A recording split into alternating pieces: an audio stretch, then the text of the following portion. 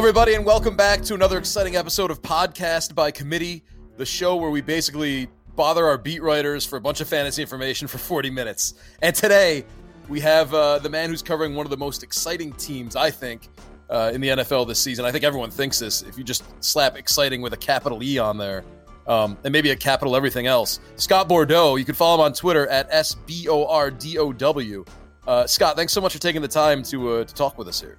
Glad to do it, Nando.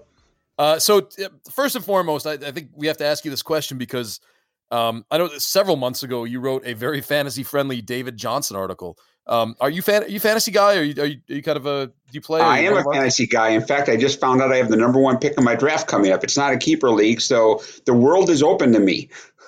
Are you leaning anywhere yet? Well, it's a quarterback-driven league, so I think Patty Mahomes is probably going to be my number one pick. Really? Is it two quarterbacks, or do they just have crazy scoring? You get bonus points, like 6 bonus points for any touchdown pass over 30 yards, and the numbers, the way they do it, favor the quarterbacks. And so this league, unlike a lot of other leagues where running backs are drafted, quarterbacks go really early, and I can't, with Pat Mahomes and Tyreek Hill and all those guys, I can't imagine picking anybody else at number one. I guess I suppose you're right. When you have, even if he doesn't throw 50 touchdowns, if he throws for 40, that's still a really good year. Yeah, right. And you know what? It's so. Let me relate that to Arizona. Let me segue that because last year Patrick Mahomes was a late, 7th, 8th, 9th round pick, and this year that kind of belongs to Kyler Murray. Yeah, and I mean, are people who are saying like Kyler Murray is this year's Pat Mahomes? Is that an unfair comparison, or is that like a 70% kind of accurate comparison? How does that play out from what you've seen so far? It's unfair, and that's not a knock against Kyler Murray. It's more of a practical assessment of the Cardinals as a football team compared to the Kansas City Chiefs. I mean, the Chiefs had a really good football team around Patrick Mahomes, a ton of weapons, and the Cardinals really don't. I mean, they do have Larry Fitzgerald and Christian Kirk, but beyond that in the wide receiver room, it's really a bunch of unproven guys. You have 2 proven receivers, and you do have David Johnson in the backfield, but he's coming off 2 injury-plagued seasons. So, look, it's a great system in terms of fantasy if you want a quarterback. Kyler Murray's going to pick up some rushing yards, so I can understand why people would be excited about him fantasy-wise, but I wouldn't put him in the same class as what Patrick Mahomes did last season. I think the offensive line has so many question marks, and Kansas City had a strong offensive line that I think that could nullify some of what Kyler Murray does. So I really think it's unfair to put him in the same class as Patrick Mahomes. Fair enough. Is it fair to say that maybe he'll at least out-earn his draft position, his ADP? Or surprise. I don't know if you could say like Kyler Murray is going to surprise people because over the last few years, Baker Mayfield's lived up to the hype. All these number 1 first round draft picks, I guess with maybe the exception of Josh Rosen and Sam Darnold to a degree, but even him, he's getting some nice preseason raves from some people who believe. But maybe out earn expectations. All the issues you've named, people are kind of aware of. Do you think he'll just kind of maybe move beyond that a little bit and just be better than people think, even if it's slightly better? Yeah, obviously it depends on where he's drafted. I mean, if you get Kyler Murray in the 5th or 6th round in your draft, I think there's a very good chance he'll exceed expectations. I can see Kyler Murray throwing for 300 plus yards a game. I can see him throwing for 30 something touchdowns and rushing for 700, 800 yards. Those are great fantasy numbers for a quarterback. But I also think he's going to throw a good number of interceptions, which is going to nullify some of his points. But if you can get Kyler Murray in the middle rounds as either, your starting quarterback as your backup quarterback, and I think he's going to exceed expectations because look, the offense is tailor-made for him. They're going to throw the ball an awful lot. I know Cliff Kingsbury said, they're going to focus on David Johnson. That may be true, but David's also going to be a receiver out of the backfield. I think this is an offense that's going to throw the ball at least 40 times a game, and Kyler Murray has great arm talent. Those 2 things, I think, lets him exceed expectations. So you brought up Cliff Kingsbury. Cliff, how many times have you almost said Cliff Kingsbury? Is that a problem? I actually have not, surprisingly. Now that you've said it, though, I'll probably say it every time. I'm sorry, man. The Kingsbury offense has been that's like a control V for a fantasy writer right now. Is there? I mean, I guess people have an idea of what it is, and I read a lot of stuff that you wrote in the preseason and a little bit of off season about what you think it's going to look like, even though they've kind of shrouded it in secrecy. Can we get into that just a little bit? It's. I know you wrote like the 10 personnel, the 4 wide receivers, no tight end, 1 running back. That's going to be a staple of the offense. They're going to mix it up with different numbered wideouts and stuff. But before we get into, can it be effective and can it work in the NFL? Can you just give us like just a big picture of what it's going to actually look like on the field when you're watching it on TV? Yeah, I mean, Cliff has said he's going to adjust his attack for the NFL, but I really think it's going to look a lot like what he did at Texas Tech. I mean, you didn't hire Cliff Kingsbury and to put the team in I formation and run the ball 35 times a game. You hired him because of what he did Texas Tech as an offensive head coach, despite the losing record in college. I think you're going to see them line up in a lot of four wide, as I said, 10 personnel alignments with four wide receivers, no tight end, one running back. I think that's really going to be the staple of their attack. You also see some three wideouts. You're going to see some five wideout formations. We've seen that in training camp so far when they've done empty backfield and five wideouts. This is going to be a wide open offense. They're going to try to get rid of the ball quickly within 3 seconds. A lot of easy throws for Kyler Murray to make, quick throws. Yeah, but it's going to be wide open. I did a study of 2 Texas Tech games over the last 2 seasons that Kingsbury coach. And I think the 4 wide receiver set he used 54% of the time at Texas Tech. I think the average NFL team used it maybe 8% of the time, if that. So that tells you how different this attack is going to be in Arizona. Other teams have used the air raid as, part of their offense. This is the first coach and the first team that's going to use the air raid as the foundation of their offense. I wouldn't be shocked if by the end of the season, that 4 wide receiver set, the 10 personnel, has been used on a majority of their snaps. And that's never happened in the NFL before. This is this is crazy to me, like that.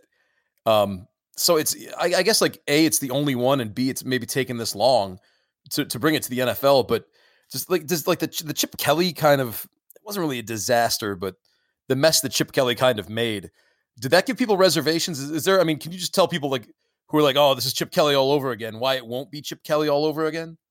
Well, I think what happened with Chip Kelly is he got his quarterbacks killed. And that's the danger of what Cliff Kingsbury is doing. If you're going to line up 4 wide, you're basically you have 5 blockers in, and that's it. And his idea is if we get rid of the ball quickly enough, the pass rush won't matter. And New England does a lot of that. They'll line up with 4 wide, and Tom Brady gets rid of the ball really quickly, and it's worked out obviously really well for them. But that's New England. That's Tom Brady. The danger of this offense is you have a pretty weak offensive line and 2 tackles that have gotten hurt a lot in DJ Humphries and Marcus Gilbert, and backup tackles that really haven't proven they can play in the NFL yet. So you're going to put them on an island with some great pass rushers against edge rushers that a lot of times dominate games. And if you're not going to give them any help because you're lining up 4 wide, you may be asking for trouble for your starting quarterback. And that's going to be one of the storylines of the season. If they do go 4 wide a lot, can this offensive line hold up and give Kyler Murray time to throw?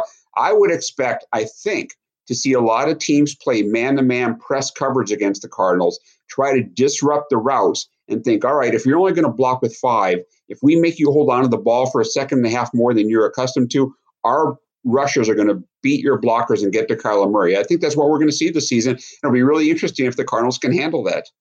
You know what I noticed that you mentioned a couple times in your articles, and I would translate this as you kind of stressing this. Kyler Murray wasn't hit hard. Like in Oklahoma, he wasn't hit. He hasn't been hit in the preseason. Is there going to be some kind of like a learning curve or a shock to his system when he inevitably gets hit hard a couple times when things don't go his way? Yeah, well, the question will be, just can his body, withstand the punishment? I know everybody says he weighed in at 204 pounds, but look, he's small. He's 5'10 and 3/4, whatever it is, and 204 pounds. That's really small for an NFL quarterback. And people forget, and I think not enough people are making enough about this. He played behind the best offensive line in college football last year at Oklahoma. 4 linemen were drafted. The 5th will probably be a first-round pick this year. He had better talent than almost every team he played, with the obvious exception of Alabama. He rarely got hit, rarely got pressured, rarely got touched. And he usually was one of the fastest guys in the field. So when he did have to scramble out of the pocket, he was able just to beat everybody to the sidelines. That's not the case in the NFL. The Cardinals are not going to have superior talent to most teams. He's not playing behind the NFL's best offensive line.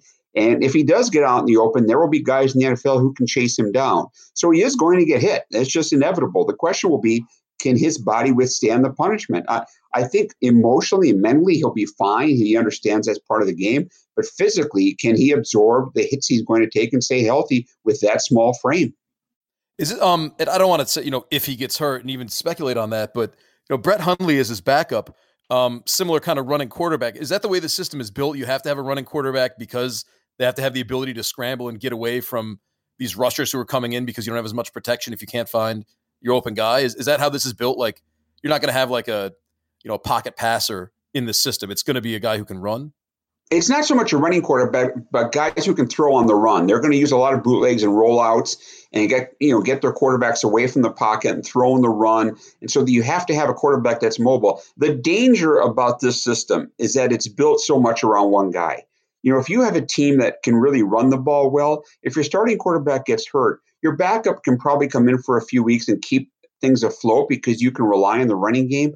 But this offense that's going to be so wide open is so dependent on Kyler Murray that if he goes down, nothing against Brett Hundley, but this team's done. And that's the danger of the system. When you build everything around one player and one player with a unique set of skills that can't be easily replicated, what do you do if that player gets hurt?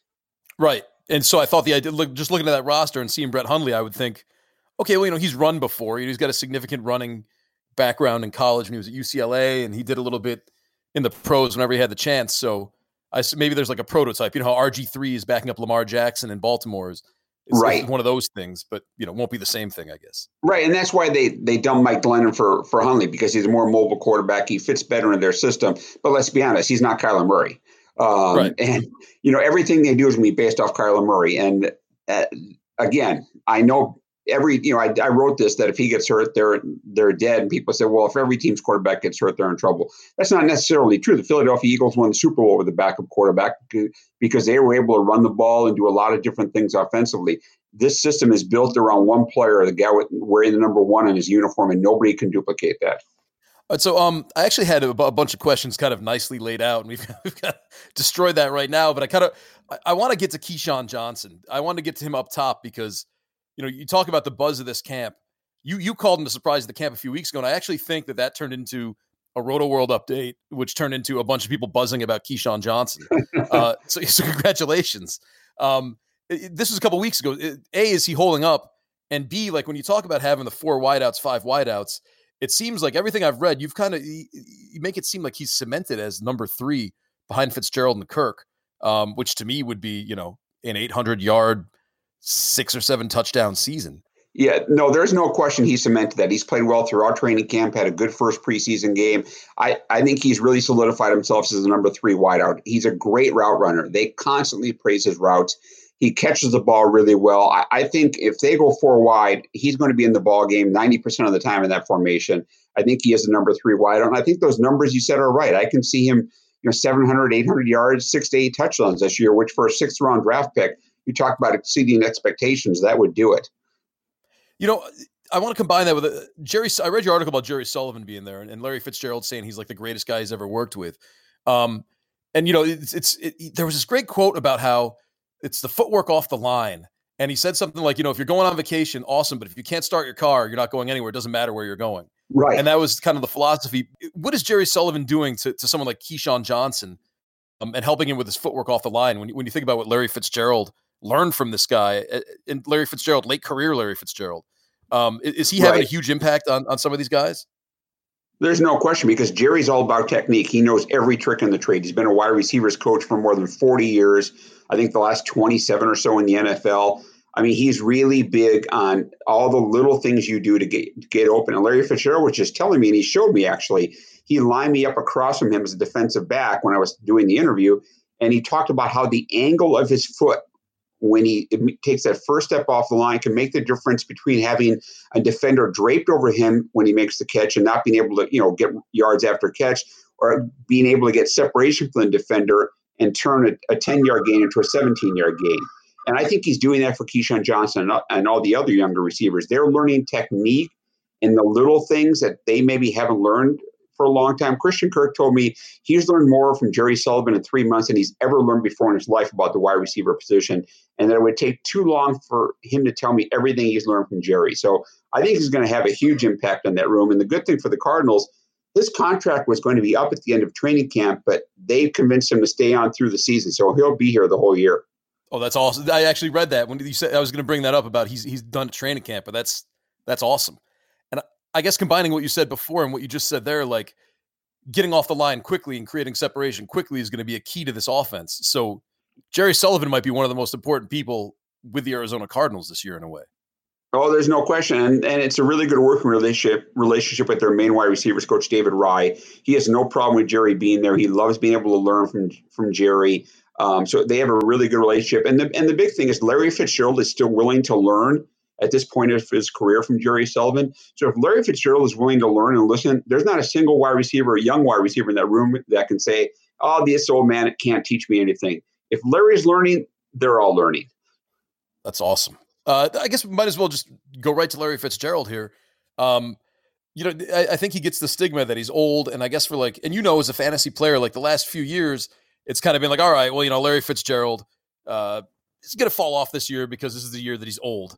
And it hasn't happened. Right. And he's had these great seasons with these kind of, I don't want to say subpar quarterbacks, but guys get hurt and, Carson Palmer's backup was always a different dude thrown to Larry Fitzgerald and he would still produce. And now he's in like this crazy offense that you would think would just like boost his numbers. And maybe it's just a psychological thing of teaching an old dog new tricks. But is Larry Fitzgerald going to just like super thrive in this offense? Is this going to be like add 20% to whatever you thought Larry Fitzgerald was going to do anyway? Yeah, I mean, there always is the danger that an older player, especially at a skill position, that his body will just one year kind of give out and he won't be the same player. And sometimes that happens real quickly. I don't think that's going to happen with Larry this year. I've written this. I can see him getting 1,000 to 1,200 yards receiving, somewhere around 8 to 10 touchdowns. I mean, he's going to be their number one receiver, I think, in terms of probably, targets, either him or Christian Kirk, and they're going to throw the ball a lot. So assuming Larry stays healthy, I still think he's on the top of his game. He's not going deep anymore. He's not going to catch a lot of 40-yard passes. He's going to basically become a possession receiver. But if he gets 8 to 10 to 12 targets a game, he's going to put up some numbers. Is he going to be not the number 2, but when the season's over, is he going to have like the second best fantasy stats behind Christian Kirk? Like, is he just a better fit for this offense? Well, the issue is that Cardinals have a lot of slot receivers. They don't have a lot of outside receivers. Larry is a slot receiver at this point in his career. Christian Kirk is sort of a slot receiver. They're going to put him outside at some points, but he's more of a slot guy. I think Christian's going to wind up being the number one receiver. But honestly, in this system, I can see both Christian and Larry having around 1,000 yards when the season is over because, one, the system just says they're going to throw the ball a lot. Two, I don't think their defense is going to be really good. Any good, especially with some of the things that have happened recently. And then 3, I think they're going to be behind in a lot of games. So they're going to have to throw the ball even more. And I think those 3 factors make your top two receivers to have pretty good numbers by the end of the year. This is crazy when you think about it, right? Like, this is going to be an awesome offense that's also going to be from behind and throwing a lot. So yes. Just like a crazy focused offense, but also throw in that factor that even like some of the crappy offenses, they still rack up things late when they're trying to throw the ball late. Right, and that's why fantasy is so different from the real world. In the real world, this is this might be an offense that leads to a 4-12 or 5-11 record. But in fantasy, it might be a great offense because if you're behind 38 to 17, you're throwing the ball all over the yard in the fourth quarter. So yeah, I can see them putting up a lot of meaningless numbers in terms of the win-loss record, but a lot of meaningful numbers when it comes to fantasy. Is it safe to assume that Charles Clay, Ricky Seals-Jones, they've had some success before, but the way you explained it, there's no tight end anywhere in here, right? Yeah, I wouldn't be drafting the Cardinals tight end for fantasy purposes. I mean, Charles Clay will play some, and he can be a weapon, but he won't be on the field more than probably 35 to 40% of the time. And at some point, it might be Max Williams as a run blocker. So if you're drafting a Cardinals tight end, it better be very, very, very late in your draft. Man, that sucks. Well, it doesn't suck, but like Ricky Seals-Jones was so close a couple years ago to being, fantasy relevant. He had a couple big games. Is there a shot Ricky Seals-Jones because there's like a wide receiver-y kind of tight end or no? No, and the problem with Ricky Seals-Jones, he has the physical skills, but he's not a great ball catcher. He drops too many passes. He's too inconsistent. And again, in this offense, I just don't know how much he would play. I would be shocked if Ricky Seals-Jones has more than 30 catches by the end of the year. Yeah. How about Andy Isabella? I know people were high on him, and I think it was actually you when we did the Beat Writer Roundup right after the draft or very early in the preseason. But he was hurt a little bit, and he's just not really shining in camp so far.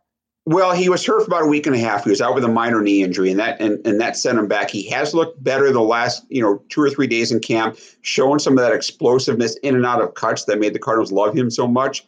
So I think he's getting back to where he was. But he's been passed by Keyshawn Johnson. before training camp, you would have thought that Andy Isabella probably would have been the number 3 receiver given his production in college and where he was drafted. But they've fallen in love so much with Keyshawn Johnson. I think Andy right now is the number 4 wideout, so it's really hard to predict his numbers. He's going to get some playing time just because they're going to use 4 wide so often. But right now, I think he'd be the number 4 target. Well, when you talk about the 4 wide too, I read in one of your myriad articles that somewhere David Johnson might be one of those 4 wide, and then that would actually open up an opportunity for Chase Edmonds to get in the backfield. So is it not safe to assume? Oh, go ahead. Sorry. No, I think, look, David Johnson's going to catch a lot of passes this year. I think he caught, 80 in 2016 when he was just absolutely a fantasy wonderkin, had more than 2,000 yards from the line of scrimmage.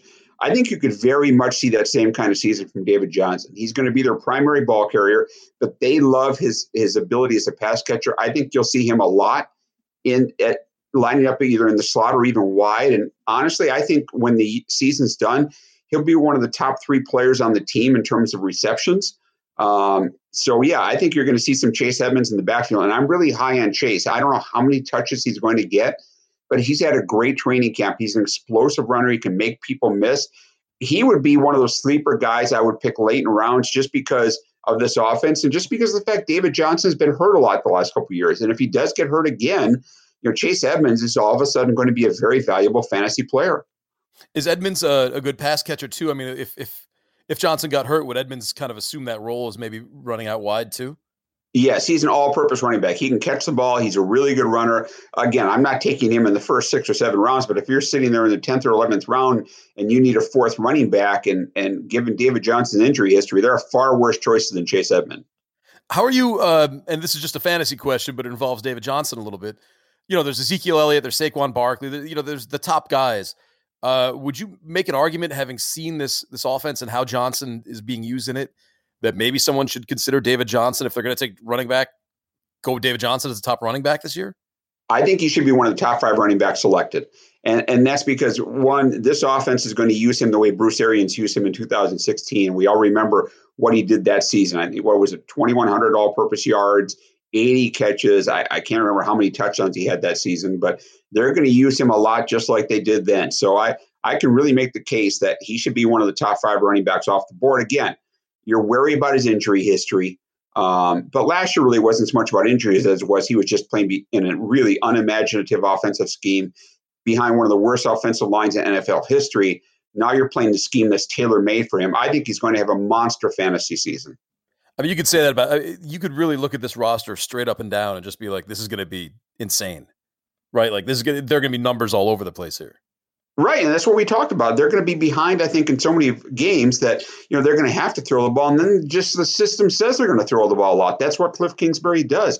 He's not going to come in here and run it 35 times a game. That's just not happening. So, in terms of fantasy perspective, this might be a really bad football team in terms of wins and losses, but in terms of fantasy, there are a lot of teams that aren't going to put up this kind of numbers the Cardinals are.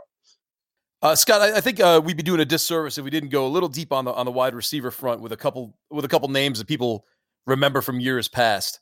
Michael Crabtree and Kevin White. In your latest breakdown of the 53-man roster, you left Kevin White off of that. And Michael Crabtree, I think people just assumed that he had signed because but he didn't. So Crabtree's still kind of floating out there, and you kind of said that he wanted more money than the veteran minimum, which was still like $900,000. And then Kevin White, I think people see him as having just a ton of talent, always injured. And then just kind of after that, no one really knows what to expect. Obviously, if you put one of those guys into this offense, they'd be fantasy relevant. So can you just give us like a little background on what's going on with the two of them and what they might look like at season's end? Yeah, let's start with Kevin White. I don't think he makes this team. I really don't. He hasn't flashed a training camp, and he's been hurt again. He's missed the last week or so, and Cliff Kingsbury has specifically mentioned his availability issues in the past. And whenever we've asked Cliff about Kevin White, he's been very tepid in his response, talked about how he's in the mix with the young guys, but he needs to be in the field. I think there's maybe a 1% chance Kevin White makes the football team at this point. Michael Crabtree, they had a chance to sign him. They didn't. I don't know how much Michael was asking for. Could they go back to him? That's possible. But I think with Andy Isabella back, and they like Keyshawn Johnson so much, really, and you're going to use David Johnson out wide, what's Michael Crabtree's role in this football team? They like what Trent Sherfield is, and he'll probably be the sixth wide receiver on their team. So you're going to bring Michael Crabtree in as your seventh wideout. That just doesn't make any sense. So I wouldn't think the Cardinals sign him at this point. Okay. If you don't mind us going over to Tampa Bay for a second, because you've been in Arizona forever, and I think you have an idea of what to expect from Bruce Arians, and you're a fantasy guy. How are you approaching that running back situation there with Peyton Barber and Ronald Jones? Do you have any idea of insights from knowing Bruce Arians' style, like what he's going to do there? No, the only insight I would give you is probably on Jameis Winston, and since Bruce Arians loves to throw the ball downfield, so Jameis Winston's going to do that a lot in Tampa Bay. It's the old no risk it, no biscuit approach by Bruce Arians. So, this is not going to be a dump the ball off 5 yards behind the line of scrimmage in Tampa Bay. He's going to go deep. So if you're a Mike Evans fantasy owner or maybe even Jameis Winston, I think they're going to put up some pretty good numbers this season. Is Jameis Winston going to be your backup? I would think Jameis Winston be a really good backup as a quarterback in fantasy. I think he'd be a very good backup. I suspect that sneakily he's going to have a pretty good fantasy season. Oh, nice. Kind of a philosophical question for you here before we get into the getting to know Scott section. When we hear coaches talk, especially in football, they lie a lot. There's a lot of obfuscation going on. And I know, like Kingsbury has been putting things in, shrouded in secrecy. Right. And I asked the same question to Greg Allman too. Like when Bruce Arians talks, can you believe him? Like, is he just one of those guys? Like, I don't care. I'll tell you. Have you gotten a feeling like, is Kingsbury, if we just say David Johnson's hurt and, Kingsbury's like, oh, he's fine. He'll probably be able to play this week. And in reality, like, he doesn't play for the next 3 weeks, or, we're going to do this or we're going to do this or that. Have you gotten, I guess just, this is a long way of asking, is there a Kingsbury BS detector? Should you not, if I read a quote from him, should I not put any stock into this at all? Like, do you have any idea of how he's going to handle the media with things like that? Oh, yeah, because we've already seen, I don't think there's a BS detector because he doesn't tell us anything. Okay. His whole thing is that we've joked that his two favorite words in the English language are "we'll see." I mean, if you ask him anything about specific scheme, strategy, it's "we'll see" or "we're going to find out" or "you're going to have to be there." He doesn't tell the media anything. I mean, he might say nice things about a player, but in terms of how much a player is going to be used, what they're going to do offensively, you're going to get nothing from him. So there's really no BS detector. He's just not going to tell us anything. Okay. I mean, I guess is that less frustrating than him, trying to figure out the truth?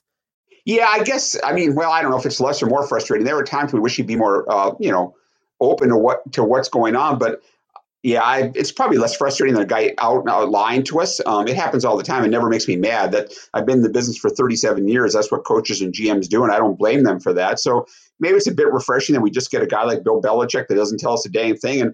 And by the way, that's an all Bill Belichick thing about Cliff Kingsbury. Remember, he was a player in New England his first year in 2003 under Belichick. And I talked to Cliff's dad when I did a big profile on him, and he said he's very much going to be like Bill Belichick with the media. He'll be cordial and he'll be, accommodating, but he won't say a damn thing. And that's exactly what's happened so far. That's smart. I guess that's smart. You're not giving anything away. It's smart. It's not great for us covering the football team. Right, exactly. Give me Mike Leach any day. Yeah, right. You got the wrong Texas Tech guy. Right, exactly. Okay. Actually, Scott, I lied. I did have one quick question about Steve Wilks and what to expect from him in Cleveland. It's not a huge fantasy thing, but the Browns, their offense high powered, just like Arizona, but it's kind of a little bit predicated on the defense, staying off the field and letting them actually play. Steve Wilks did not have a great season in Arizona, but is he just like an excellent defensive coordinator who might give the Browns that extra boost on defense and be able to keep the Browns offense on the field more than they should? Well, I guess it all depends on the talent level. I mean, he made a huge mistake last year as a head coach when he changed the Cardinals scheme from a 3-4 to a 4-3. He didn't have the personnel suited to play it. He basically neutered guys like Deion Buchanan and Hassan Reddick by changing the scheme, which made no sense to anybody. So, I have real reservations in Cleveland about what he'll do defensively. Now, look, if you have guys like Myles Garrett and others, it may not matter what scheme they run. But Steve Wilks didn't prove anything to me here last year that would lead me to believe that Cleveland's going to have a great defense this year. But again, it's more about talent than coaching. If they have great players playing well, then the scheme probably won't matter. Got it. All right, it's time for getting to know Scott Bordeaux. By the way, follow him on Twitter at SBORDOW. And if you want to check out his archive on The Athletic, just go to any one of his articles and just click on his name, and it'll take you to all the stuff he's written a lot of the stuff we've talked about here. If you're a fantasy player, I'm telling you, I'm not saying this to go to The Athletic. You're already a subscriber. Just check it out. It's really good stuff and good stuff for a fantasy player. It's very insightful. Okay, so Scott, 10 questions just at the end, just to kind of get to know you a little better. Number one, what's your favorite breakfast cereal? Oh, Captain Crunch Berries, without a question. That's the only answer to that question. I guess so. Number two, related, do you eat your Pop-Tarts toasted or untoasted? I don't eat Pop-Tarts. Okay. Number three, what kind of sneaker do you wear? I wear Hoka's because I have not to get into specifics, but I have a bone spur on my foot, and so I need a special kind of shoe. So I'm a Hoka sneaker guy. How about this for number four? What kind of pen do you use? Whatever pen I find in the Marriott hotel rooms I stay at. Listen, you're like the third person to give that answer. All the sports writers are Marriott hounds. You know that. Yeah, but I bet, like Greg Allman, again, not to go back to Greg Allman, but he's like a very specific, like I have a very specific pen, and I thought like people would use this, the Pilot G2. Everyone loves it. So it's kind of interesting. No, I take whatever I find in the hotel room. Number five, what was your first fantasy experience like? What was your first league? How did that play out for you? I've actually been in an AL. Can this be baseball or only football? Oh, yeah, we love baseball here. I actually have been in an AL only rotisserie league for 32 years. It was a bunch of guys at my old paper, the East Valley Tribune. We started the league, and this season's our 32nd season. Wow. How's the team going this year? I don't ask. All right. Well, I did, right? Didn't we exchange a couple slacks about that? Yeah, it hasn't been a good. I'm a much better fantasy football player than I am fantasy baseball player for some reason. I'm not sure, but football I always do really well. Baseball I just suck as an owner. I run out of time. That's my problem. It's just especially right around now. If I'm in like sixth place, I'm just forget about it. I'm out. Right, let's put it there. Ours is an 11-team league. I'm in ninth. So yeah, I'm just looking forward to the football draft. Number six, are you a board game or a video game player? More of a board game, backgammon. All right, nice. Number seven, what's the best thing you cook? Oh, I make a mean homemade enchilada. Really? Yes. Nice. Black bean and mushroom or chicken, either one. Really? That sounds delicious, actually. Come on over next time I make it. I'll give you an invitation. Thank you. Number eight, what's your favorite band?